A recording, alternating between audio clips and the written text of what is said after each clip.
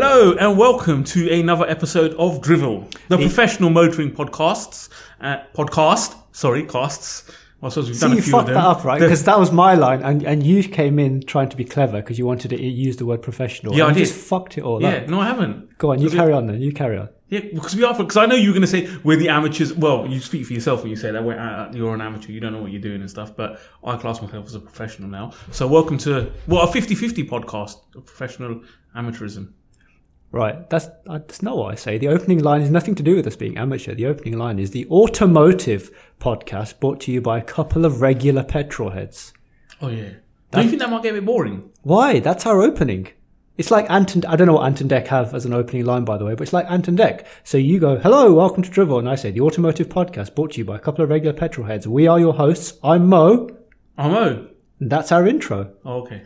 You I fucked just up. want to change it up a little bit. Yeah, well, good job. Brilliant. Thank you. The listeners at home love that, I'm sure. They do. Yeah, they did. Brilliant. Anyway, I'm really excited. Hang on, before you go on and chat shit and drivel and get into minuscule detail about stuff that nobody wants to listen to, don't be driveling on today. I need to get home in time for the football. Okay, that's fine. Good for you. I have no idea what time the football is on. And I'll let you know when it's okay. done enough. So you'll let me know when it's time to leave. Yeah. When we abruptly cut off the show. Yep. But until then, though, I'm really excited, actually. Well, it doesn't take much, but why? I don't know. I honestly don't know. I was just really excited to record today's episode. Well, I suppose you ain't seen me for about a week or so. It's 2 weeks. nothing to do with you. Yeah. It's absolutely nothing to do with you. It's just, yeah. I mean, we're not even recording an exciting episode. It's not actually, no. We're not talking about an exciting brand or anything. It's actually quite a bland and they're brand. half the listeners that we do have. Yeah. But I don't know. I'm quite excited anyway. Maybe it's delirium. Got you out of the house. It got me out of the house, yes. It did indeed. Had a decent drive down. Do you know what, actually? Drive down. So I am driving at the moment, and this isn't going to be the car that we actually talk about, but I'm driving at the moment a family member's car, which is an older... Bland as fuck. Sorry? Which is bland as. It is very bland. I saw it outside. It's bland. It's a family member's Audi A5, which is about 10 years old, and the reason I'm driving it at the moment is I've actually offered to help getting it ready to be sold. But the reason I want to talk about it, I drove down in that, and it's fine, by the way, it runs particularly brilliantly. So when I do come to sell it, anybody who wants to buy a 2010 Audi A5 2-litre TDI manual SE, then hit me up, let me know. But I'm really, really impressed with how little fuel this car uses. You can say what you want about... Is it a diesel? Yes, but Well, then of course it's going to use little fuel, isn't it? That's the whole point of them fucking oil burners. Yes, they do. And you know what really annoys me? Do you know what really annoys me? Is people like you who don't let me make my point. Because there's no point to... Listen, go on. Right. In comparison to a diesel engine car, this uses hardly any fuel. And if you remember, this was at the time when VW, Audi and everyone were all accused of their scandal, their emission scandal.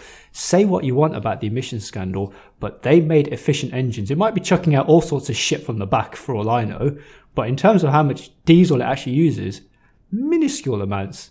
But to be fair, this is what annoys me about diesel, yeah? You buy a diesel because you're a tight ass and you don't want to spend money on fuel because you think in your 8,000 miles a year, you're going to save £15,000 on fuel, which you're not going to, right? But people then talk about how efficient it is. That's why you bought it. Yeah. Well, why else would you buy a diesel? You can't. Pardon? Why else would you buy a diesel? Yeah, exactly. So then you can't be impressed by its efficiency. That's why you bought it. If you bought it for its efficiency. No, but you knew its efficiency when you bought it because that's why you bought it. In a rare moment. What I want people to say and hear is, I saved 15 grand on fuel this year, but they won't because they don't. Okay, let's move away for a second from cars, which I know is really, really odd for us. And let's say you decided to go and buy a sofa based on comfort. So you bought a sofa because it was comfortable. Then when you got it home and you sat on it after a week, you're like, I knew this was meant to be comfortable, but holy shit, this is another level of comfort. You tell me you wouldn't tell people if you bought an exceptionally comfortable sofa that its comfort levels exceeded your expectations. You might not because you don't talk to people and have any friends. I do actually with our sofa because we paid hardly anything for the sofa and it's lasted for like ages and it's comfortable. But that's because I paid almost next to nothing for it in comparison to other sofas that you paid 2-3 times the amount for. But my point is, you bought it for a purpose which is to be comfortable. If it exceeds that purpose, you're going to tell people about it. But if I buy something, I test it before I buy it, so I know it's going to be comfortable. Yeah, but my point is, you buy a diesel, right, because it's fuel efficient. If it's surprisingly even more fuel efficient than you expected it to be, why would you not get excited by that? How can it be surprisingly more fuel efficient. They give you the fuel efficiency figures, right? Let me just tell you this, yeah?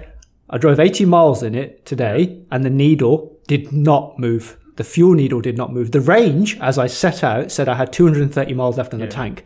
After I finished my 80-mile journey, do you know how much it said I've got left in the tank? 215 miles. Yeah. It's using no fuel.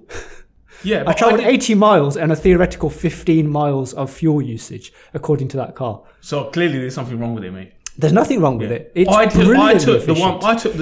the Astra SE the other day, the 200 miles in it.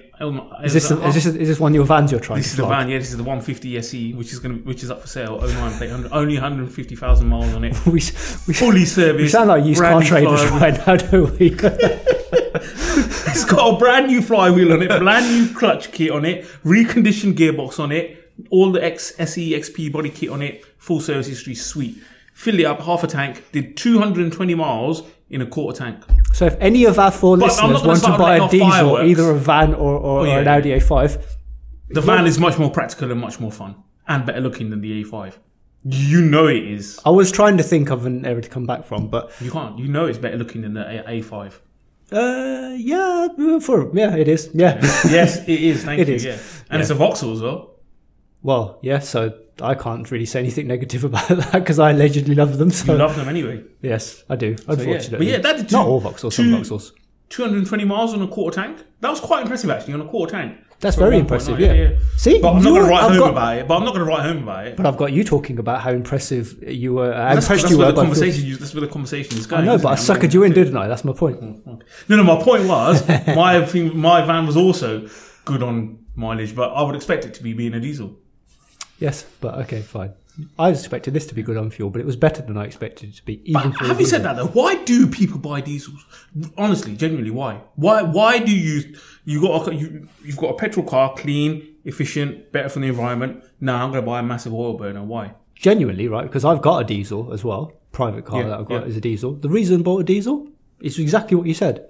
A tight arse. Now I'm not going to say £15,000 a year in fuel, exactly, but I'm going to save a little bit of money in fuel, right? Yeah. I'm going to get maybe a third extra miles out of the tank, and if it's a car that is not particularly exciting to drive, and the car I've got that's a diesel is a 4 Series BMW, so 420D. It's not particularly exciting to drive. I bought it as a Grand Coupe. I bought it because it's a family car. Me and my wife drive it, and we carry our child around in it, and we fill up the back with stuff that you normally carry around with a child. Okay, you're going to go on and it does that job fine. So why would I buy the one that does 350 miles or 400 miles in a tank versus one that does 600 miles in a tank? How many miles do you reckon you're going to realistically? Yeah, and I know how many miles do you reckon you're going to do in that car in a year? You're about to say, and I know everywhere that you travel. Well, I know how much you do or don't really, but realistically, yeah, let's take lockdown out of the equation. How many miles do you think you're going to do in a year, realistically? Well, when we go and visit the in-laws/outlaws, they live about 120 miles away from us. And when we're doing that journey, even diesel, motorway journey, something like that. Okay, forget that. 120 miles, yeah? Other than that, right? Genuinely, we don't use the car. Right. So, how often do you do that? We were doing it once a week. So once a week, right? But then have you offset the cost of how diesels obviously cost more than petrol, right? I don't know. I bought it on a PCP. No. Fuel cost. Yeah. So it costs more. So you might get 100 and whatever, a bit more miles out of it, but you've paid for those extra miles. Yeah. In reality, I'm not saving a huge amount, right? But it's just a placebo. The way I'm justifying it is between the 4 Series that I drive and then the other car that I drive, I average 30 miles to the gallon, which is perfectly acceptable. But they're two ends of the spectrum, though. You can't compare it against that. Yeah. You can compare it against my GTI. That's probably about a level. But I get, if I'm being really careful, right, anally careful, I'll get 340 miles out of a tank. If I'm driving it normally, just absolutely normally, I'll still get 300 miles out of the tank. And if I hone it, I'll still get 260, 270 out of the tank. But you're paying a premium for the diesel. So that extra mileage that you're getting is actually costing you money. Well, I mean, that diesel has never given me less than 450 miles out of the tank. Yeah, but you've still, compared to petrol prices, you've paid for that extra, whatever the mileage I haven't paid an extra third. Diesel costs on average 13p more than a litre than petrol. So it's about 10% more expensive, probably. than petrol, right? So which means if I got 10% more miles out of it, that would be break even. You're saying you're getting about 350 miles top end out of a Golf GTI.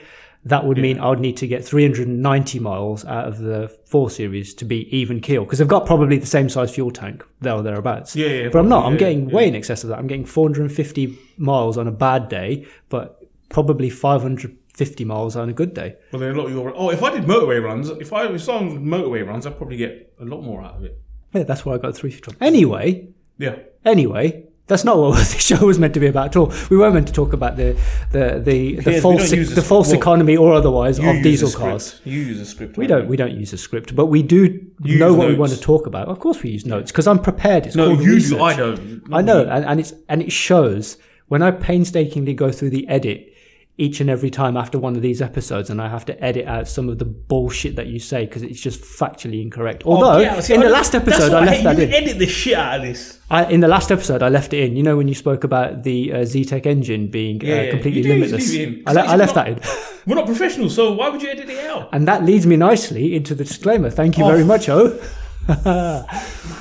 I can't believe how agitated he gets because I want to talk about a disclaimer. You spent 15 minutes talking drivel, and now you still want to do a disclaimer that takes you about 10 minutes as well. The disclaimer won't take me 10 minutes if you don't interrupt me. We go through this every week, right? The disclaimer could take me 30 seconds if you just shut up and let me do it. Let's see what's happening on Instagram. Right, he's gonna scroll through Instagram, and I'm gonna give you the disclaimer. And the disclaimer is this. We aren't professional motoring journalists, train drivers or road testers. We aren't professional podcast hosts or radio hosts either. What we are though is a couple of regular petrol heads with microphones.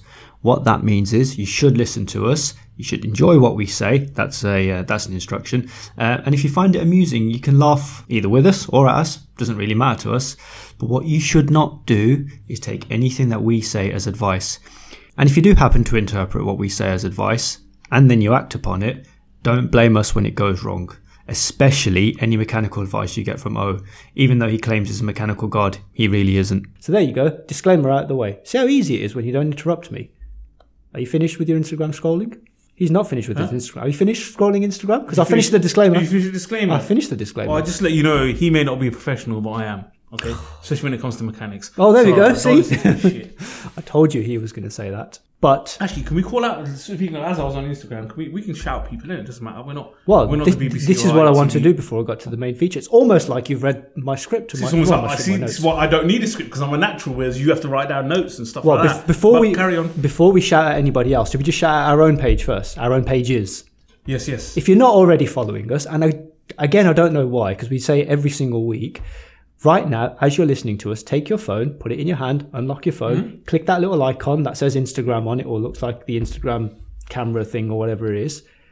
Go and search for @Drivel Podcast, all one word. Maybe that's the issue, that we don't tell them it's one word.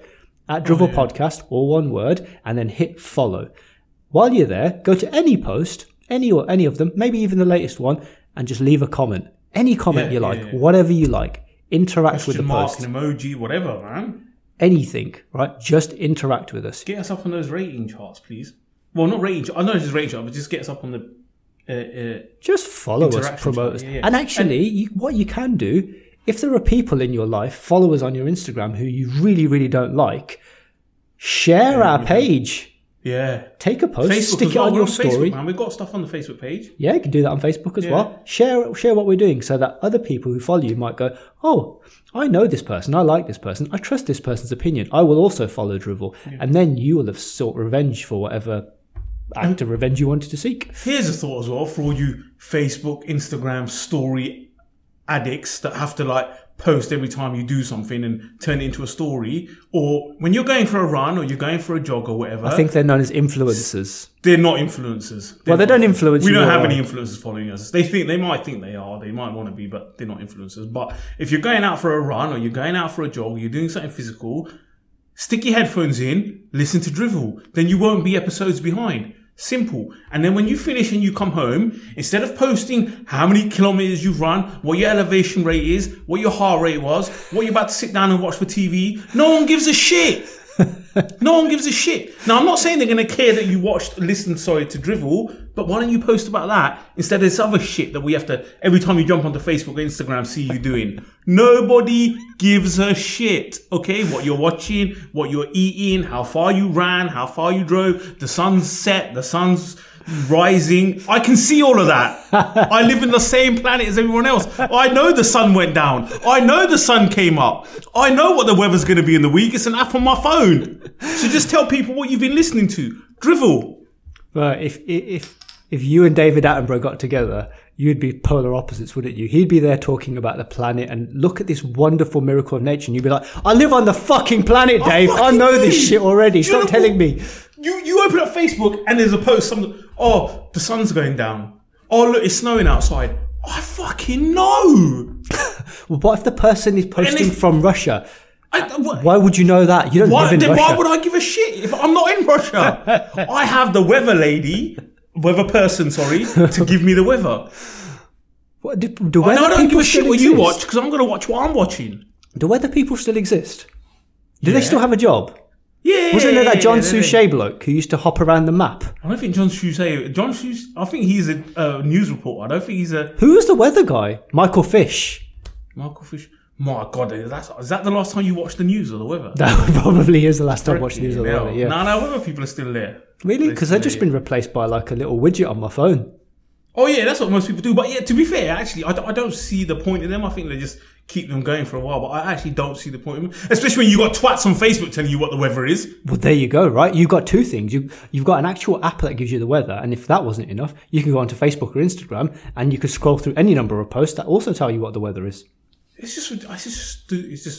I've completely lost track of what we were talking. Oh yes, that's it. We were plugging our socials at Drivel Podcast on Instagram and Drivel on Facebook. And I was telling stop posting about the weather. And post about Drivel. That was the point. Yeah.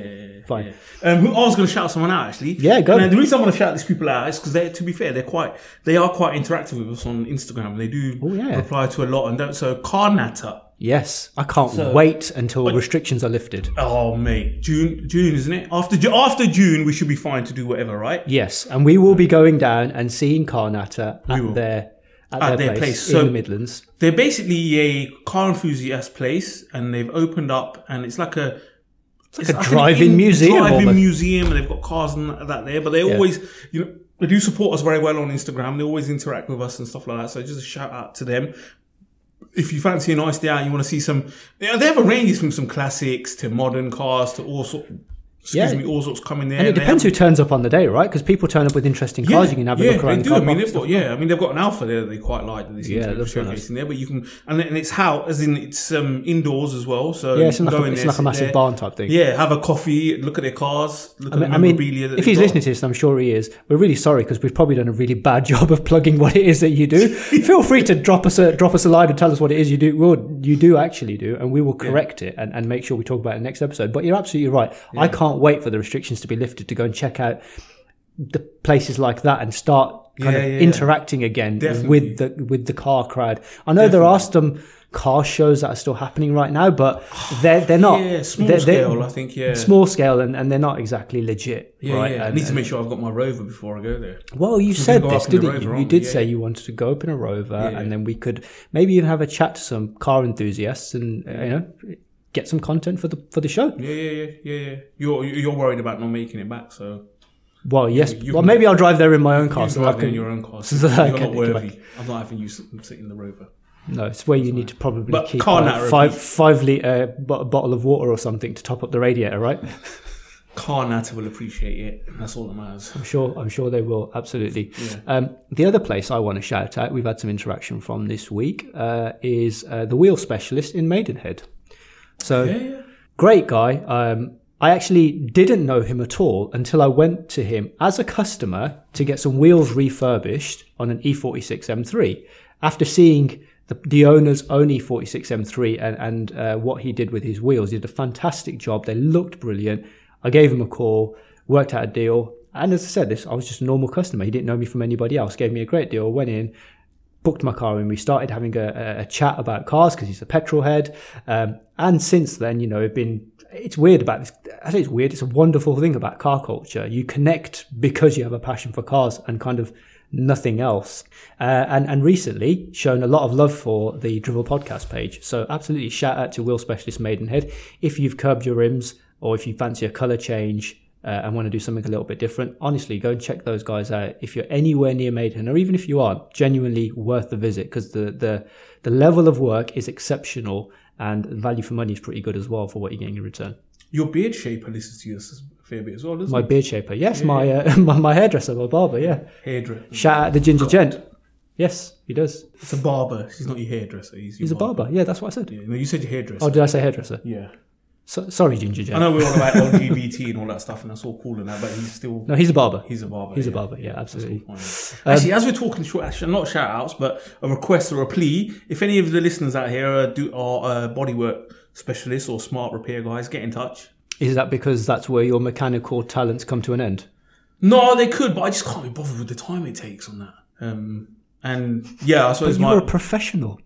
Mechanic. It's a professional mechanic, Mo, okay? Mechanic is a mechanic. Bodywork specialist is a bodywork specialist. Right. Two different things there. Okay, fine. Two different things. Anyway, can we get into what we're talking about now? We are. We're talking. This is what we're doing. This is actually probably the only show where we've actually stayed true to our title, Drivel. That's true. I mean, without you say that without you keeping us to a script and to a timeline. We've never had a script. Even episode 1 didn't have a script, even though it sounded like we were scripted in episode 1 because we were so nervous and pretty shit at this and not very natural. We didn't even have a script for this episode 1. This is proper drivel.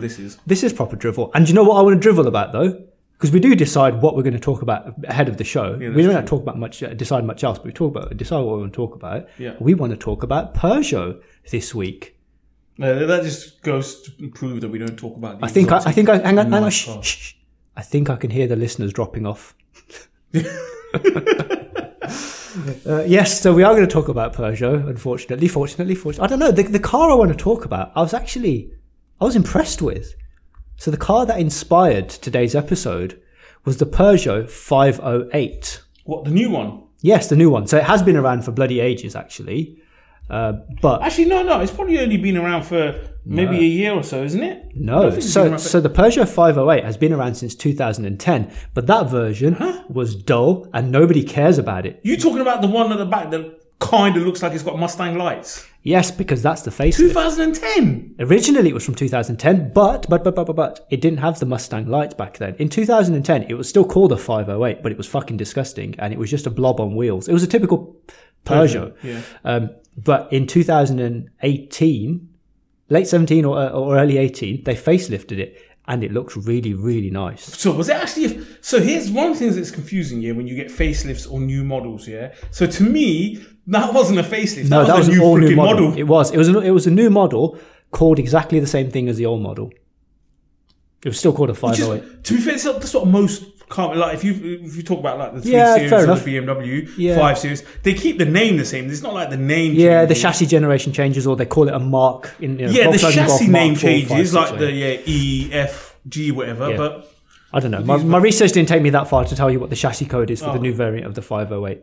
But yeah, the 508 is what I want to talk about. But before I do that, right, I started doing a little bit of research into Peugeot, just generally into Peugeot, and I thought, I know what I'm going to do. I'm going to give you guys, the listeners, and you, 10 interesting facts about Peugeot. You fucking are. No. What I will tell you now is that I didn't get as far as 10. I gave up at 6. Oh, so you thought I need to find 10 interesting facts. I'm going to find 10 interesting facts. And then I actually stopped at 6. Some of these facts actually came from my own head rather than actual facts that I Googled. The first one... So you're just trying to live up to the disclaimer here. What, that we're not professional? That you're not a professional, yeah. No, but my knowledge precedes me, even about Peugeots. Did you know that Peugeot... No, you didn't. Did you know that Peugeot are the reason why the Porsche 911 is called a 911? Is this a fact that you made up in your head? 100% not a fact I made up in my head, but one I knew. Peugeot is the reason the Porsche 911 is called the Porsche 911? Yes. Is that the Porsche part or the 911 part? 911 part. All right, go on. Because the Porsche 911 was originally... when it was launched as a concept car, was called a 901. Peugeot had a problem with that because they said, we own the rights to all car models that are 3-digit numbers with a 0 in the middle. 205, 206, Oh, and obviously you could get confused, couldn't you?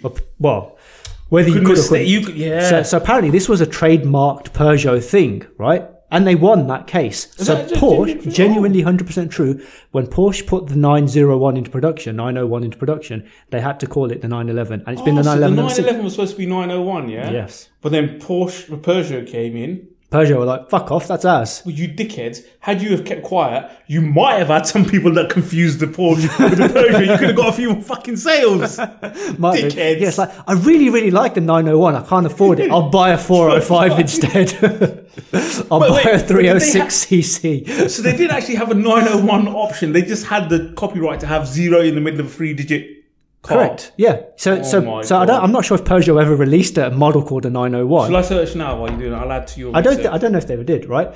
So that's one. Another thing, Peugeot are incredibly well known. Never spell Peugeot right. You know that. I rely on. I don't even know if Peugeot spell it right. To be fair. Another thing, Peugeot for some reason are synonymous with concept cars.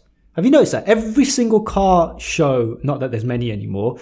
But like the Geneva Motor Show, the International Motor Show that comes to the UK and all that, Peugeot always unveil a concept car. I never understand concept cars. Do you know how many concept cars Peugeot have made? Would you like to hazard a guess? By that, probably a shitload. 53. Bloody hell. 53 since 1984. That's more than one a year. That's more, yeah, that is, isn't it? It's a lot more than one a year. No, just they never actually had a Peugeot. They didn't, did they? No. By the way, so many concept cars. You know, the one that I found the most interesting was given the history of, you can't call it a 901, the 0 is our name. In 1996, they had one called a Touareg. Shut up.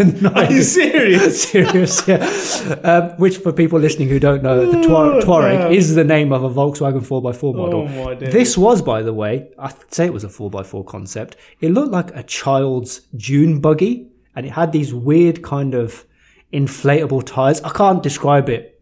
I'll put a picture up on the Instagram. At the time this goes live, you'll see the picture and you'll be able to see it. Crazy. Right. And I thought, okay, if they made 53 concept cars between 1984 and current date, surely a lot of them must have just been pre-production models that then became... that they classed as concepts, yeah? No. Yeah.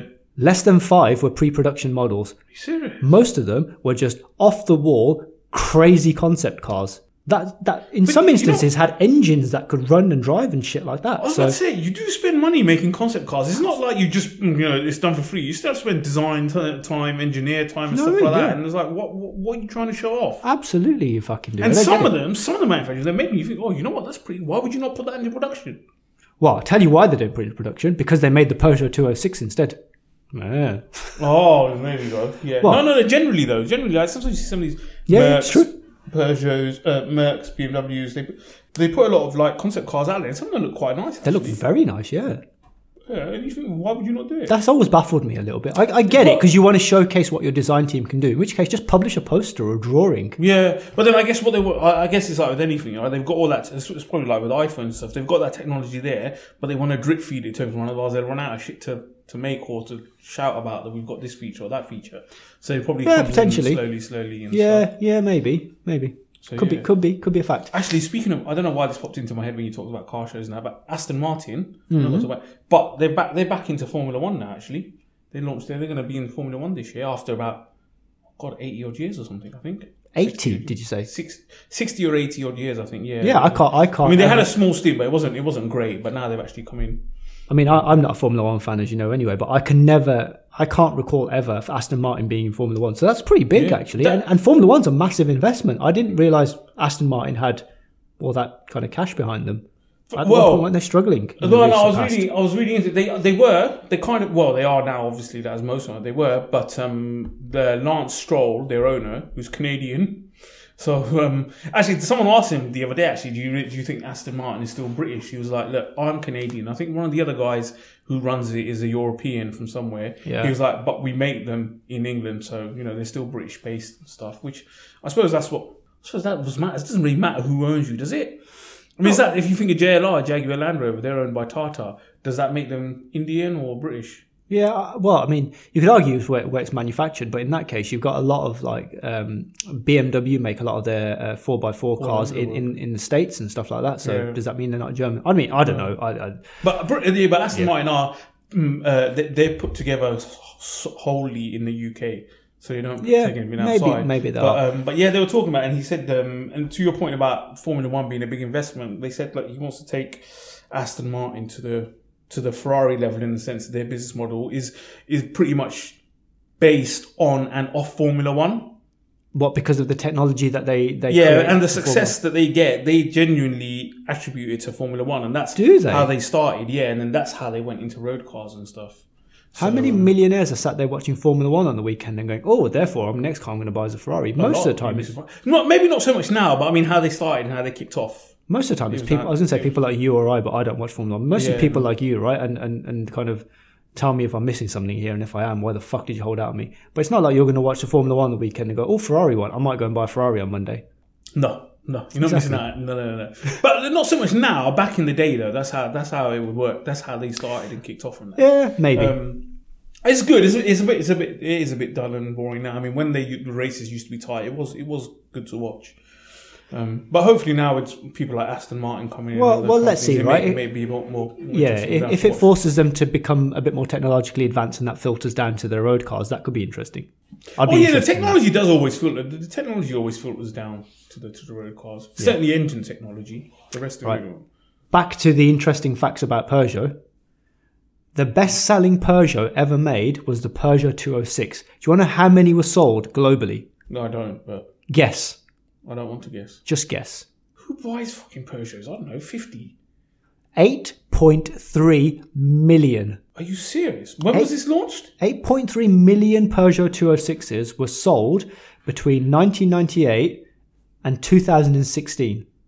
Now, you're probably sat there going, hang on, they never made a 206 in 2016. Peugeot 206? You're right. In the UK, they stopped in 2006. But as recent as 2016, they were still making and selling the thing brand new in Argentina. Oh, that thing! They did make that in the UK? No, as in like being sold in the UK, right? The newest one you could buy in the UK was a 2006, because then the 207 came along. After that, they stopped selling it in the UK. Stopped selling it in the UK, but they count global markets. Yeah, 8.3 million sold globally, 5.1 million in Europe. And I would estimate that approximately 3 million are in Paris, right in the middle of it, and the other 2 million... around the Arc de Triomphe. Yeah, and the other 2 million on the A404. Oh, this is what they based the 206cc on, isn't it? Oh, yes. Well, the 206cc was a variant of the 206. I think, actually, you know what? I'll tell you one thing you can attribute to them, or fact, is they were the first company to introduce the hardtop.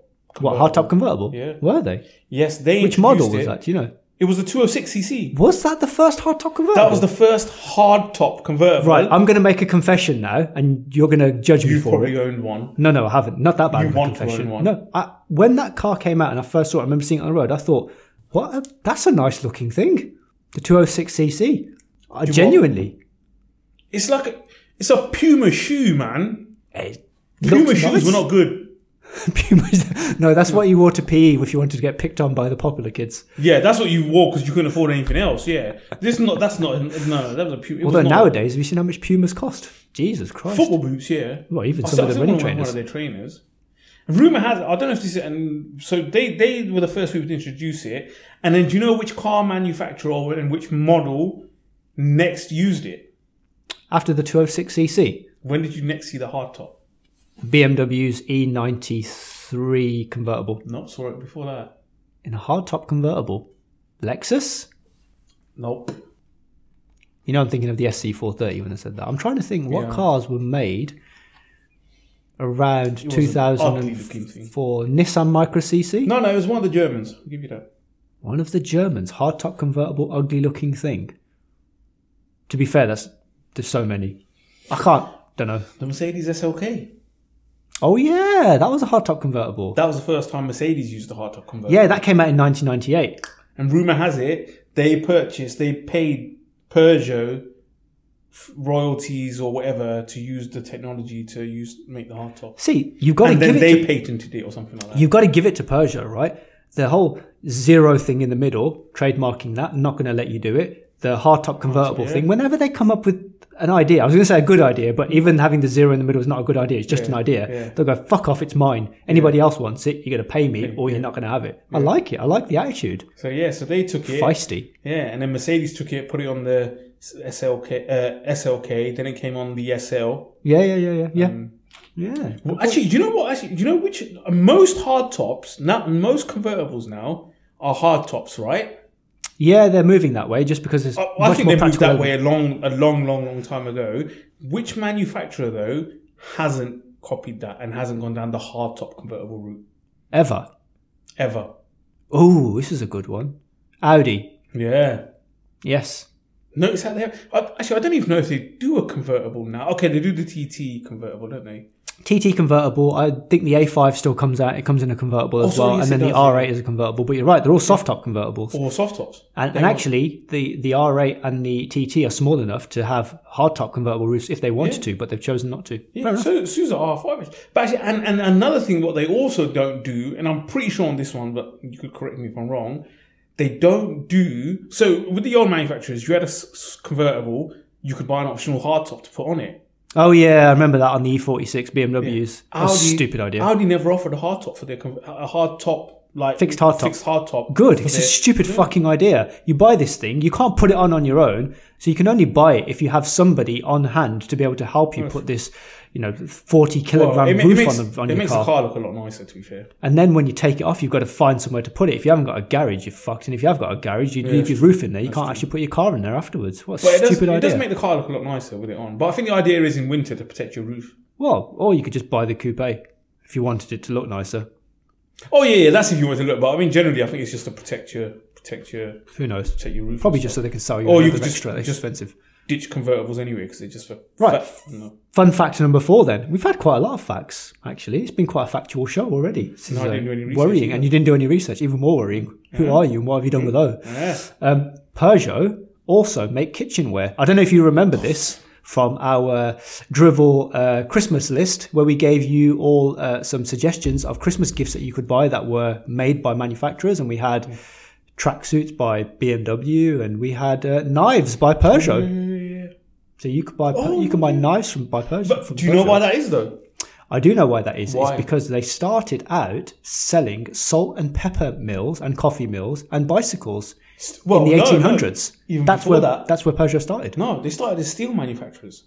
Oh, right. So they're just steel manufacturing, and then they went into kitchenware. And then, and then salt and stuff like that. Wow. So there you go. If you want a Peugeot branded... Salt's a big business, actually. Sorry? Salt's a big business. Yeah. Salt and pepper mills, I'm not sure are that big a business, though. Salts are. You need salts in everything. I know, but you don't need a fancy fucking grinder, do you?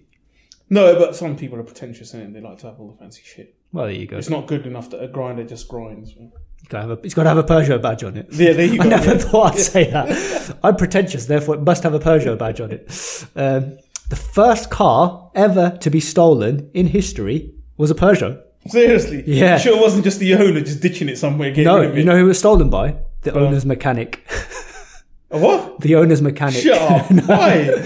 Well, he tried to make off with the car in 1896, and then they caught up with him down the road, probably when the Peugeot broke down. And nice link, even though I've already spoken about it, into the car I'm actually talking about. The Peugeot 508 won the 2012 Portugal Car of the Year award. The Portugal Car of the Year award, boy. That prestigious competition there. That is one prestigious award. It's almost as prestigious as the Top Gear award. It is almost as prestigious as the Top Gear award. So that leads me on to the 508. Is that all your facts? That's all my facts. As I said, I ran out. I couldn't be bothered anymore after I've got number a fact 6. for you. They actually tried to launch in India. They actually did launch in India in 1994. Launch what in India? The Peugeot. I'm not surprised, because in 1994 they were still making small cars, right? Yeah. And actually that kind of stuff sells really well. 20 something actually. Well, they had the 106 in 309 it was. In 1994. Yeah. 309 they left in 1997. The 309 was like a small hatchback car, wasn't it? Like slightly bigger than a 205 type sized car. Yeah. But they left in 1997. That didn't go very well then. Yeah. Well, apparently the cars were selling well, but there was a load of labour issues and riots and stuff like that, and then the company that they were with trying to rip them off and stuff like that, because they had to do a joint venture, isn't it? Because for some reason in South Asia they try and protect the home manufacturing, the home manufacturing companies, automotive companies. But the thing is, they don't actually manufacture any of their own cars; they just build them there. So like Nissan. So the plants exist. The plants are in there, so that's why the import tariffs are so high. Because they want to protect that. But I think we mentioned last week Kia had gone into Pakistan actually inside, and has been outselling all the current manufacturers that are there, which is quite good. Oh, wow. Okay. Interesting. Another bit of news actually, in South Asia or Pakistan, anyway, they announced that now airbags have to be fitted as standard on all new cars built. Really? As in, like, I'm genuinely shocked that it's taken until 2021 for them to make that decision, because driving is dangerous and shit, and especially in countries like that where, let's face it, the rules of the road don't really exist. Do you know what? You say it's dangerous, right? That's where I learnt to drive. Wow, I rest my case. I rest my case. I learnt to drive and ride a motorbike in Pakistan, and you think it's dangerous there, but you know what? Out there, you have to look out for yourself, not anyone else. And that actually almost makes it safer to drive. It looks like it's chaos and it's dangerous, but it's not, because if everyone's looking out for themselves, inevitably they've got to look around what's around behind them or around them, so they're not going to want to bang into anything. So in some crazy way that's unexplainable, everyone manages to carry it. You don't need lanes there. They've got lanes, but I think they just don't exist. Like, you actually, they're generally on the roads. I don't think they bother painting lines now when they make What a waste of roads. paint that would be. Yeah, it is. But somehow people just manage to get through. And what does cause problem out there and what is dangerous is at night time there they have no street lighting on most of the roads, like the dual carriageways and some of the big. Forget motorways now, they've just started doing, but some of the massive, like, highways, dual highways that run between two massive cities, and they've only just started putting things like cat eyes in there. Yeah. But then a lot of people there, because the law's a bit lenient, like, they won't have lights. Literally, cars will be driving with no lights, or just a fog light, or no tail light, or one headlight. And a lot of times people there think what's coming to them is a motorbike. But it's actually a car. So a truck driver will think, oh, that's just a motorbike, so I don't need to leave as much width or stuff like that. And that's how a lot of the accidents happen. Poor car maintenance. You know, as you were talking then, I started connecting dots, and a lot of things made sense to me. First of all, it's why you're such a selfish driver, because you just look out for yourself. And then the second thing is, does that mean that you might have had one or several accidents where you bumped your head? Because if you did and had head injuries earlier in life, that would also explain a lot of what we're seeing today. Listen, you twat. First of all, I don't know where you get this thing about me being a bad driver. My driving is absolutely fine, mate. It's just every fucker else on the road, isn't it? Yeah, because they don't know the rules of the road. They don't know how to drive. Like today, I was coming down the motorway today, and like, you know, with obviously all this smart motorway bullshit going on. So when people merge in, right, Smart motorway the first bullshit. lane, the lines are longer. Yeah? What that means is you can't move into that lane. So some truck driver decides to move over right next to the lane where people are merging in from the motorway and almost took someone out. So that's why people, but my driver, mate, never had an accident. Had you on the racetrack. So my driver's absolutely fine. That's the secret. Anyway, shall we start talking about the Peugeot 508, given that we are... Is that not what you've been talking about this whole time? How far are we in? Because remember, I've got to get How far are we? We're probably about 40 minutes into the show, and we still haven't even started talking about the car that we want to talk about. Right, don't worry, listeners. We're not going to talk about it for that long. Well, yes, I'm going to... But shall we start talking about the 508? You've been talking about Peugeot for the last 20 minutes. We've been talking about Peugeot. I gave you some interesting facts about Peugeot, but not about the Peugeot that I actually drove. Oh, that's not really... I mean, every Peugeot is the same as the other Peugeot, isn't it? It's not, right? Okay. This is the thing. For me, the main difference about this Peugeot is the design. You already mentioned, like, the Mustang. Yeah, actually, yes. And it looks really, really good. The thing I find weird about the looks of this one, though, it looks better in person than it does in pictures. I've seen looked at a lot of pictures of it recently, and like press photos and, you know, media launch photos and things, and that's where they want to make the car look its best in pictures. And it doesn't do the car any justice at all. When you look at it in the flesh, it's a much nicer looking thing than it comes across. Oh, it's nicer in the flesh, is it? A lot nicer, yeah. It's kind of got this sporty, suave, swoopy look thing going on, but without being too angular and aggressive and just kind of stupid looking. Okay. They managed to pull it off. The body style is called a fastback, and actually I think that's for the saloon. Well, they don't. It's not a saloon. It's a fastback, which basically means hatchback. It's a large hatchback, is what it is. Oh, okay. And it works. It looks really, really good. And then it doesn't just stop on the outside. When you go inside the car, and actually the interior design is really modern and fresh and pretty cool and funky. Now that doesn't mean it's just one giant screen. Looking at you here, Tesla. Yeah. You know, it's got a screen, but it's also got actual physical buttons for the things that you'd want actual physical buttons for. And it's quite cool. They've made them like piano key type things almost. It's like Oh, I don't. Yeah. it's like a weird musical instrument that's been tacked underneath the screen with these silver keys on it, and I like it. It looks pretty They're good. taking the steering wheel straight from Citroen. The steering wheel, though, that for me is something that does not make any sense. So Peugeot have got this thing in their cars at the moment where the steering wheel is tiny, like a go-kart steering wheel. And I get it because you've got this small steering wheel which makes you feel like, you're driving a sporty car and it's small and it's nimble and whatever. And it creates this sporty feel. Yeah. It works if you've got a small hatchback or a little hot hatch, absolutely. Yeah. But when you're sat in this car, which is a very, very big car, and it's very big inside as well, and there's space inside, but there's not space, and I'll come to that in a second, the small steering wheel thing just doesn't work. And the other thing about the small steering wheel, normally you look through the steering wheel at your instrument binnacle cluster. Yeah.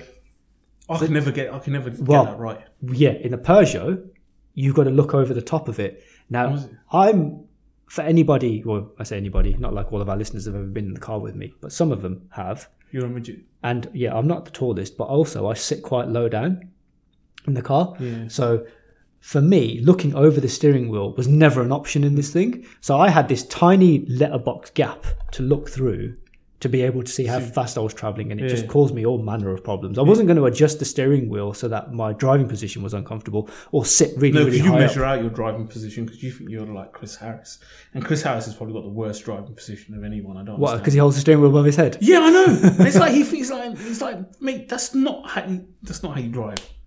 But yeah, I do sit quite low. Maybe it is a little bit Chris Harris-esque, but yeah, I therefore the steering wheel situation just did not work for me. I get it. It makes it feel chuckable and nimble, but it just does not suit a big car like that. It doesn't make it feel chuckable and nimble though, does it? Because it's a big car, so you can't really. This is where I was surprised though. So I looked at it and thought, this is a nice looking thing. I got inside it and thought, this is a nice looking thing. Turned it on and started driving it and thought, this is a nice thing. It's got a Bang & Olufsen handset for a gear shifter, doesn't it? Got a what? You remember those Bang & Olufsen phones, the curved phones? It wasn't Bang & Olufsen. It was those Vertu phones. No. Bang & Olufsen never made a... Did they yes, make they a phone? did. Yes, they did. Oh, my. How much did they charge for that? Like 10 grand? Oh, yeah, it was about that. Yeah, it was about 3-4 grand or whatever. But yeah, they made a phone that everyone kind of wanted at the time, like a banana-shaped sort of phone, and that's what it looks like. Yeah, the gear lever does look like that, yeah. Which, I mean, it looks a bit odd, but I think it fits. Well, that's what everyone's looks like now. Everyone does weird gear gear levers. levers. Started the joystick and everyone's just taking over. Yeah. But so inside's cool. Then you start driving the thing, and for me, this is where they've nailed it. Oh, is it? Because bloody hell. They have, because what they've done is, sometimes you get into a car like this, and if it's sporty, rock hard suspension, and it just kind of, yes, it's got a grip, yours but wasn't it's a not sport, pleasant. though, was it? Was it a sport? It was a GT line. Oh, okay. Right? Yeah. This wasn't, it was comfortable.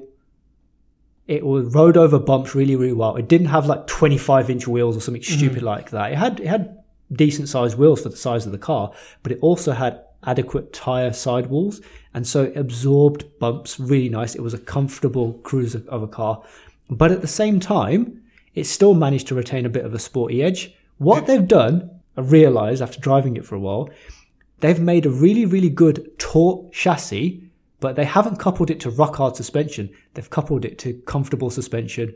Fucking genius. Get the chassis right so the car feels right, but put it on suspension that has some give and some play in it.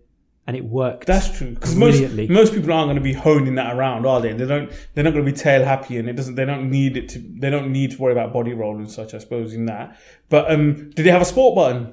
Yeah, I didn't try it. There's no point. Didn't do anything. You never know, though. It was a gearbox sport button. So all it did was let the gears rev out higher. Okay. Right, it didn't do anything to suspension. So this one didn't have any of the adaptive suspension stuff. And to be honest, I'm glad, because it didn't need it. It was, as I said, really, really well judged. So you didn't drive the 508 Sport engineered version, did you? No, I didn't know.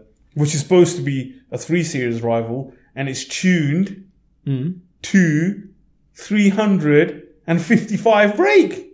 Wow, okay. It's a hybrid though, but well, whatever, 355 brake. Yeah. It actually looks quite nice. Well, yeah, I mean, it does, and that's in pictures. In real life, I bet you will look better. That's actually a 355 from the front wheels, yeah? Well, I don't know about that one. That might have all-wheel drive. The one I had was front-wheel drive. So the one I had the 1.6 turbocharged petrol engine, 178 horsepower. not the last word in horsepower, but it was fine. It pulled the car along fine. Weren't many issues. Talk about horse strength, but you know what? Even this day and age, with the cars like numbers are getting stupid, I think in this day and age, for your average run, 200 brake horsepower is still fine. Absolutely is fine. Still more than enough. Because car engines these days are all turbocharged, which means that they've got enough torque as well, and that's actually what you need. You need decent torque rather than out and out power. The peak power is made at the top of the rev band. You're not going to sit there at 6,000 RPM all day long. So what do you care if it's 200 horsepower, if it's 180? If it's got adequate torque where you need it in the mid-range, it's fine. And this had adequate torque in the mid-range, so it was fine. Nothing spectacular, right, in terms of how it pulled the car along. But it did the job absolutely fine. And fuel economy was fine as well. I don't know exactly how many miles to Were you not amazed by the fuel economy and so surprised and taken aback by it? No, I wasn't, because it wasn't an A5 TDI from 2010. Oh, okay. So 0 to 60 in 8.5 seconds. Again, irrelevant, right? Because I didn't time myself from 0 to 60, so who cares? All I know is... But you just turned me to a twat by saying that. Now, well, these are published statistics, right? I'm doing everybody... There's lots of published statistics that we don't talk about. Why? Because they're pointless. True, I didn't measure how many... So now you've just become one of them wannabe fucking journalists that we bang on about. Right, so ignore the 0 to 60 time because it's irrelevant. All we'll tell you is that it's completely fine. On the move, there's enough acceleration to keep up with and get ahead of traffic. And to get to B, fine. You're not going to be late, basically. It was big. It's a big car. But the interior didn't feel as big. And that's because it's not that there wasn't space. What they've done is they've put in big center consoles and there's lots of space between the passengers. And they've done that to give it this feel of kind of luxury and create separation in the cabin from the occupants. And I get it, and I get why they've done it, and it's nice. But I think if you were shopping for a car in that range, you may appreciate having a little bit more legroom or passenger space. Wait, potentially. What's the Peugeot symbol? A lion. Is it actually a lion? What else did you think it was? Why would it be a lion? I don't fucking know. What's a lion got to do with French cars? And what's it got to do with Peugeot? I have no idea. Lion's supposed to be like king of the frigging jungle. Is that what they're trying to say? Maybe. Because I just quickly jumped onto the website. I just wanted to see what the biggest car they did is, but it is actually the 508. Maybe you could ask Peugeot. Why don't you do that? Why don't you go and ask Peugeot? Hey, why the lion? I don't know, I've just realised I looked at the one page and they said, I think they call themselves the king of the lions. You are the king of the lions of our time. Mate, that makes less sense. You've never been lions in any time. Yeah, I definitely would not describe this car as the king of the jungle. It was good, pleasantly surprising. I never realised it was a lion. A lion. Bloody hell. Okay. Yeah. All right, so I knew it was a lion, but I never particularly cared it was a lion. No, so below that, it's a 308, isn't it? Yeah, which is not nice. And then there's the 208, 108. Oh, okay. Yeah. They do some vans. No, they don't. Yeah, they do. How excited you got. They do vans. a Traveller. Peugeot do vans. Anyway. Oh, yeah, they do. But, they're not great, though. In summary of the 508, really good car, right? And it does feel special. It definitely feels a lot more special than the previous generation 508 or the 407 or the 406 or anything that came before it in that same category. It's a nice looking car. It does feel special inside and out. But is it as special feeling as some of the premium alternatives that you can get? I don't know. Well, I was going to ask you this question. I was going to say, but would you buy one? And forget the premiums, yeah? Because the premiums are the premiums, yeah? So the badge wankers are the badge wankers. Yeah. But would you buy one when you look at it against everything else available in the market? Well, so you won't be surprised to know because I do my research thoroughly. I had a look at what else you could get in the market and what you'd pay for it. No. I'm asking, forget your research, forget your statistics. But price would have to come into it though, right? I'd have to consider price. I wouldn't buy one not knowing the price. No, just on it being a Peugeot. And compared to a Peugeot, a Kia, I'm just talking about the brand. Oh yeah, I've got no reservation in buying a Peugeot. Would I buy the 508 though? On balance, I probably wouldn't buy the 508. See, I still couldn't buy a Peugeot. I mean, in that sense. No, I think I could, right? I can't get over them being French. I really want them to make... I want the 205 GTI to come back in modern form. And I know they've got the 208. Overrated. And the new 208's just been launched, actually, which looks nice. I don't know if... I'm sure they will do a 208 GTI. They had a previous generation 208 GTI. Well, if they do a 508 sport engineered, I'm sure they'll do it. Well, yeah. So and I would. That's what I would buy if I was going to buy a Peugeot. I would buy a Peugeot hot hatch. That's what I would get. I wouldn't necessarily get something like 508. Wait, that's a pretty big thing to say. You're saying of all the other hot hatches out there, you would buy a Peugeot hot hatch. Yeah, if the 206 GTI was like the modern day equivalent of a 205 GTI or the Citroen Saxo VTS or something, the Renault 5 or the Renault Clio Williams, when the French made hot hatches that were special. Do you know what though? Here's the thing, yeah. You just mentioned the Renault Clio Williams, and I noticed on the post you had on Instagram. You say it was, it wasn't. Really, I mean, they just stuck a V6 lamp in there. No. Really that wasn't the Clio Williams. That wasn't the Clio Williams. That was the Clio. That was Clio V6. Clio V6. I'm talking about the Clio Williams. Yeah, but the Clio Williams, what do they do? Put some gold rims on it and put a pinstripe. No, what they did, right, and this is where they got it right. They didn't do what they do in the modern day and age, which is stick a whole bunch of horsepower in the front of it and let it understeer. They did chassis engineering and suspension engineering, which meant that I don't think they did chassis engineering on the Williams. Yes, I think it was the same chassis as the standard Clio. They sorted out the suspension and damping a bit, but it wasn't. The chassis was same. Well, either way, right? What they focused on was again. There you go. Well, oh boy, we don't know if that's factual or not, and we will research that and we'll find out who's right later. I will get back to you, not in the show, but I'll get back to you later. But my point is, they focused on the drivability rather than the power, and that's what I want Peugeot to do, because they can do it, because they've done it with this 508. Proves that they can figure out how to get a combination of comfort and sportiness right in a car like this. Yeah, but that's comfort. It wasn't sport. It's not. You said it's not sportiness. Yes, but my point is, if you can figure it out on a car like this and get it right, they must know a thing or two about tuning suspension to be able to get it to a point where a hot hatch feels right. It doesn't need to have 350 horsepower to rival a Golf. No. I'm not talking about. I'm not saying about that yet. But this is the 508 is a cruiser. Yeah, it's a family car. Yeah, it's going to go up and down. Right. Back in the day when they did the original whatever GTI, I've never been interested in Peugeots, yeah. Back then, cars were matchboxes, yeah. You think about the original GTI. Yeah, they were super lightweight. You really didn't need to do that much to them, yeah? No, but you still needed to create that feel so that you had that connection to the car on the back. And I get it, because power steering was hydraulic then or didn't even exist. But they did that and just the cars because there was nothing to lighter. the car then. I get it, but you can still, let's take the GR Yaris, you can still manufacture and create that level of feel into the car with that out-and-out power. The GR Yaris has done that though, yeah? But because they've given it some power and they've manufactured stuff like that and put it together, yeah? And because it's a modern day car, obviously it's a bit heavier and stuff like that. But cars of those days were effectively like... But my point is, right, if Toyota can do it with the GR Yaris, and we know that once upon a time Peugeot had the skill to do it, and now Peugeot still have the engineering know-how to make a 508 right, I think they have I believe or want to believe they have the engineering know-how to still make a hot hatch, a really good hot hatch. When did the GTI stop the Peugeot, that one you go on about? Which one? The 205 GTI? The 205 GTI, yeah. 1992, I want to say. 1992? Did it? Wait, when I'm till 1992, sorry, yeah, okay. Since then... What other performance cars have they done?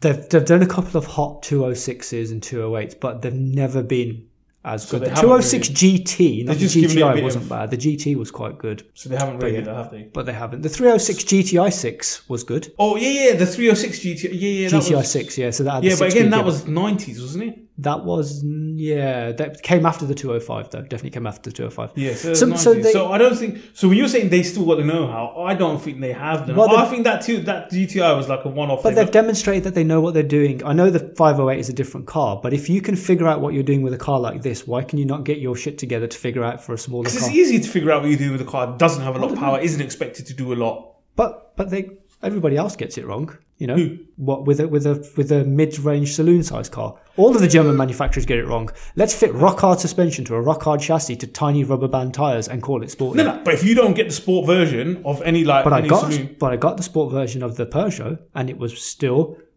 perfectly judged. I think we've done this in a couple of episodes before, as in what is a sport. So it's not real. They're just calling it a sport because it looks a bit funky, right? Yeah, I know, That's but it's not a sport. But if you did the same with the German manufacturers and you bought the version that looked a bit funky, it No, still but comes with all the shit suspension that you don't But that's because they're taking sport and trying to make it a bit more meaningful to make it a sport, yeah? So you got to have a bit stiffer suspension and stuff like that. So that's a more truer sport. That the 508 is not a truer sport. They just called it a sport and made it look a bit funky and stuff like that. You're not right, and I'll just put you down. I potentially, I don't know, right? Because we need to then drive the super hot performance version that you're talking about. But my point is... Oh, no, forget that. But my point is, though, if you're going to compare them, if you want a GT line trim or an M Sport trim or S line trim or whatever, right? They're your choices. You've got manufacturers that make it rock hard, and you've got manufacturers like Peugeot who get the blend absolutely right. Yeah, I think they're having people on with the sport bag. I don't know. It looked pretty sporty, as you're saying. That's 95% of the reason why people buy them, because they look sporty, right? True. Because they'll still buy a 318 IM Sport. Yeah, that's true. Comes with a 1.5 3-cylinder engine. But they'll buy that just because it's a BMW. The BMW can sell them shit in the boot, and they'll still walk away with it. Yeah, it's fine. But back to price then. And another reason why I wouldn't buy this is because of depreciation. Peugeots just depreciate like a motherfucker. Yeah, that's true. Especially the bigger the Peugeot, the bigger the depreciation. But this is 34k, one of these. How much? 34 grand. Get out of here. Yeah, that's for the GT line 1.6 petrol turbo automatic that I drove. The ranges from 30 to the cheapest one would be about 32 grand and go up to about 39 grand before options. Damn! Yeah, it's not a cheap car, right? And when you look at the competition, the Mondeo, although only available as a diesel, that's between 32 to 33 grand. Yeah. So you could have if you weren't bothered about the fuel that it used, you could get a Mondeo. Right? Yeah, arguably still the benchmark for a lifetime. You could get a VW Passat. They do that with a petrol 1.5 TSI, roughly the same kind of horsepower automatic. The R line, so that's the one that looks sporty, 32 grand as well, right?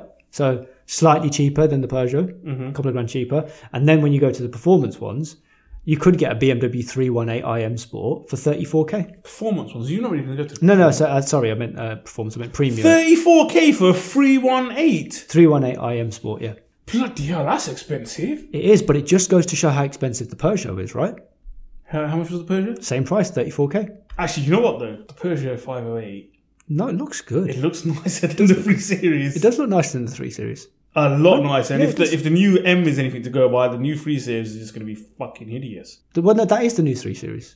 Well, yeah, sorry, isn't it? Yeah. They're not going to change the shape. You drive around with the Ultimate Warrior stuck on your front end. Yeah, pretty much, yeah. And then if you look at the other Germans, you've got the Mercedes C-Class, 37k for a C200 AMG line. So that's even more expensive. Which is actually just a big A-Class saloon. Which is just a big A-Class saloon. That is what it is. Yeah, it is absolutely. Photocopier technology. That's it. Just blow it up, make it a bit longer. That's the job done. And speaking of photocopier design ethos, the Audis, Audi A4, S-Line 35 TSI, S-Tronic. I have no idea what the fuck any of that means, by the way. We've still got to figure out what these numbers mean for Audi, don't we? Well, yeah, 35 means it's got 150 horse strengths. Does 0 to 60 in about 9 seconds. But what we need to figure out is how they relate the 35 to the 100 to the brake horsepower and what the calculation is for that. Maybe I'll research that for next episode. Yeah. Maybe I want to see if I get bored. But that's 36k. So it's not cheap. It's overpriced, I think. They're punching hard. I get it's a really nice car, and I really did enjoy driving it, and I was pleasantly surprised. But if it was cheaper, if it was like 30k, then you'd go, yeah, solid case there. They've done what Jaguar did in the sense that almost overnight, they've come out with a brand new image. And they think because they've created a brand new image almost instantly, they can charge premium as well. But you can't. You say that, right? Have they? Because they're still making the 3008. What's the 3008? The MPV thing? Yeah. So the image isn't all that. No. Image in terms of design. Sorry, not image design. The designs do look modern now. Yeah. They look almost overnight. The new 208 looks lovely. I love the look of that. So they've redesigned almost overnight, and they think, and someone's thought, yeah, you know what? We are making some nice looking cars now. Let's charge more. Yeah. Well, it don't work like that. But you know what? You've just gone through that list, but there will be idiots out there that go and buy them. The Peugeots. And I want them people to get in touch with us. Well, I can only assume it's because they got a brilliant deal. They saved a shitload off of list price to the point where the saving on list price for the Peugeot was bigger than the difference for the BMW or whatever. The most you ever save on list price here, 2-3 grand. I don't know. Even with CarWow. Well, that's the thing. You say that, right? When I was looking for the Mercedes, so 37k is how much it is list price. Mercedes right now are offering you for brand new unregistered cars. I don't know if it's just an offer for March. You could get one for about 27 grand. 10 grand off list. Yeah, they phoned me up the other day, actually. I was like... Mercedes did. Yeah, and I was like, oh, we're bringing out a new plate. We know how customers are. I was like, do you realise what the climate is at the moment? That's why they've just taken 10 grand off the cost of a C-Class. Like, here you go. Here's some consumer advice that you shouldn't listen to or follow. 27 grand for a C-Class? 27 grand for a brand new C-Class. Yeah, but their finance offers are crap. Well, they are, yeah. That's Mercedes the finance problem offers are with crap. Mercedes. But if you're looking to finance it yourself independently of Mercedes, or you want to go and you've got 30 grand to spend on a car and you thought a C-Class was out of your a new one was out of your price bracket, it's not. I saw this brand new C-Class. Brand new C-Class, yeah.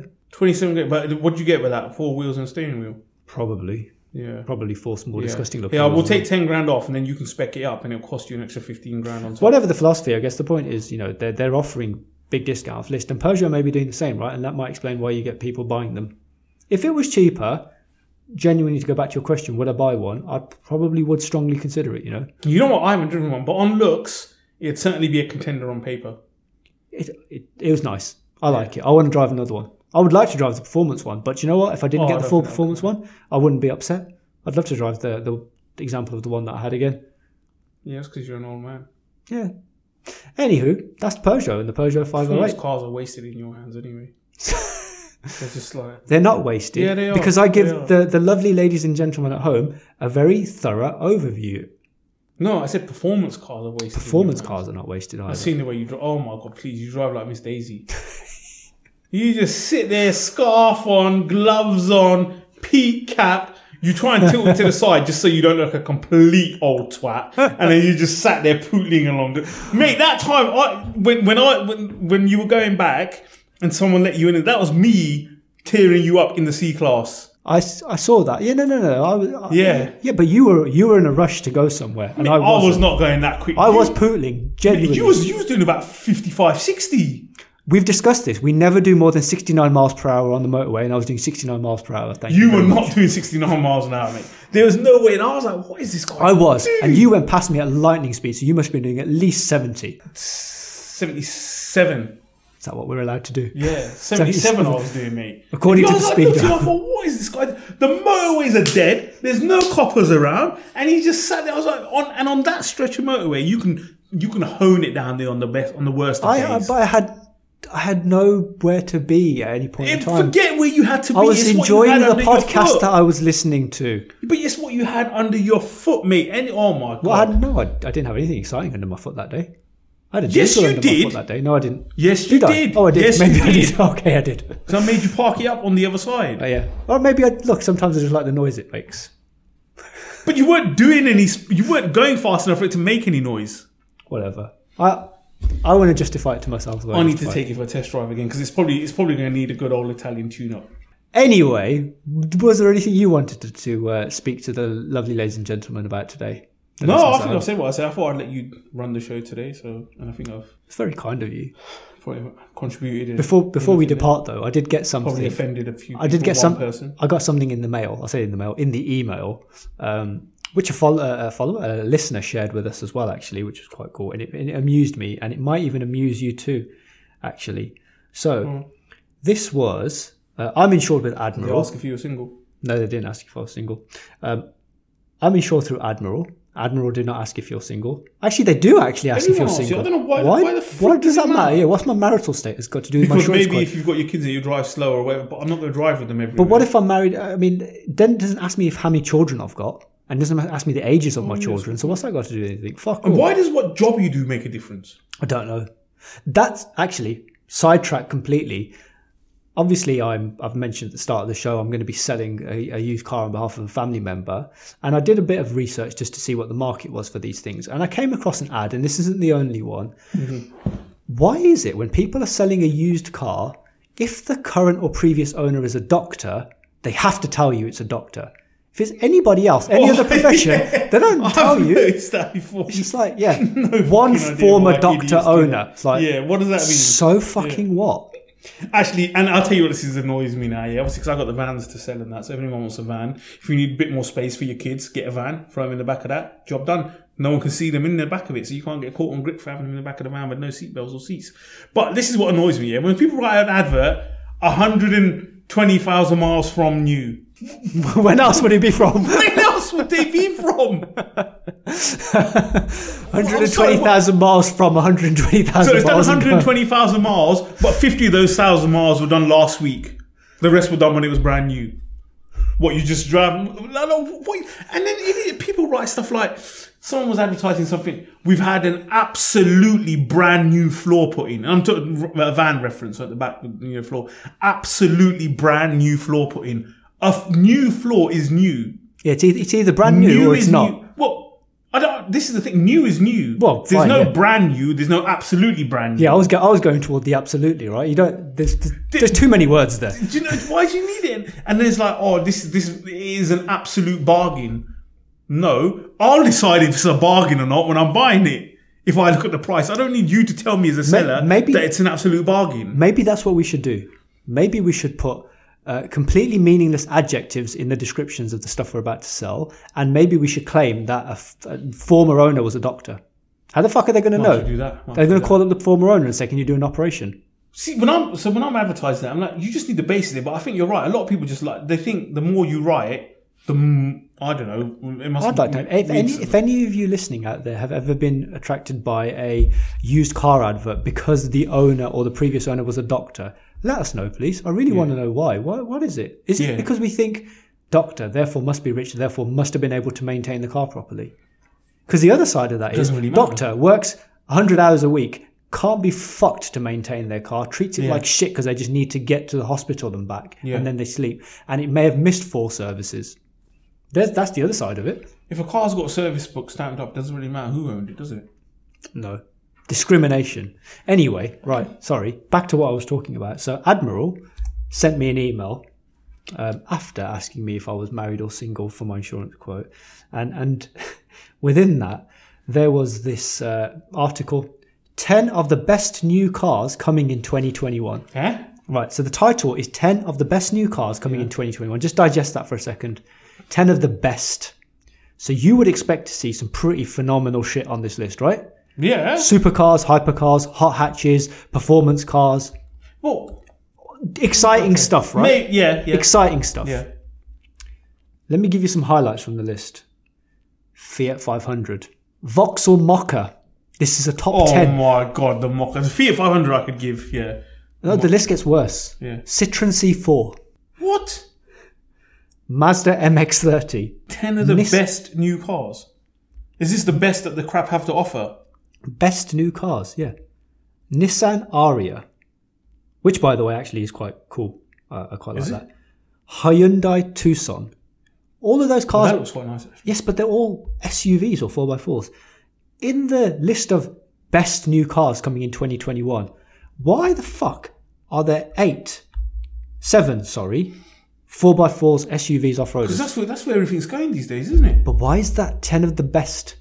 What is it? So they It's not 10 of the best SUVs. They didn't say the greatest cars coming. So Best. But but the best for your average person. So they're talking about your normal average run-of-the-mill cars and what people are buying now, which happens to be fucking SUVs. Everyone wants an SUV for some stupid reason. All I know is when I read that article, I thought... You thought it was going to be some exotics in there, but yeah. No. Well, there was one, the Maserati MC20, which looks pretty fucking cool, to be honest. MC20, that's their sports car. Yeah, it's nice. It's a nice looking thing. But, I mean, I'm not sure anyone's going to buy it. It's actually, looking at that, whatever happened to Noble? The Noble still do 621 horsepower, 0 to 60 time of less than 3 seconds, top speed over 200 miles per hour. So that I would agree that is probably one of the best cars coming in 2021. No, it's not. In comparison to a Vauxhall Mocha, though, why are those two things on the same list? Because I tell you what, the Vauxhall Mocha is probably more usable on the road. Why are Maserati why are they both on the same list? Get your shit together, Admiral. That's true. Get your shit together. Anyway. Tag them in the post. You put it on Instagram. I will tag them in the post. And that's it, really. That brings me to the end of the show. Are we done? Are you at the end of the show? Have we made it in time for kickoff? Yeah, we're doing all right, yeah. We're doing okay. Yeah. Cool, well, in that I've got to make a case, few stops on the way home, but yeah. we will leave the lovely listeners to have their pleasant evening, day, whatever it is that Can they're I put about shit to... up on Instagram today about this post, or is it... No, it's not live yet, is it? It's not going to be live, is it? No. Are you putting one up tonight? No. This isn't a radio broadcast. That's not how this works. It's Wednesday though, isn't it? Yes. No, it's Would you Wednesday. like to know the date when this episode comes out? No. You wouldn't like to know the date when this episode because I can tell Oh, no, you. it's every 2 weeks now, isn't it? Yes, we are. We are publishing one episode every 2 weeks just so that we can catch up with It ourselves. gives you lazy shits time to like catch up on our episodes. Well, I was going to say it gives us the opportunity to catch up with ourselves, but yeah, the Yeah, but reality also is, people that too busy updating the weather status on their Facebook feed. yes, those people. But this episode will be released on the 10th of March. So if you want to spam them with some Instagram crap on the 10th of March, you can do that. Cool. Okay. Anyway, guys, thanks for listening. If you are still listening, if you're not listening, then it doesn't really matter what I'm about to say, does it? Because you won't hear it. So drive it like you stole it. Yes, but safely, of course. And with that, we will leave you alone. Goodbye. Bye.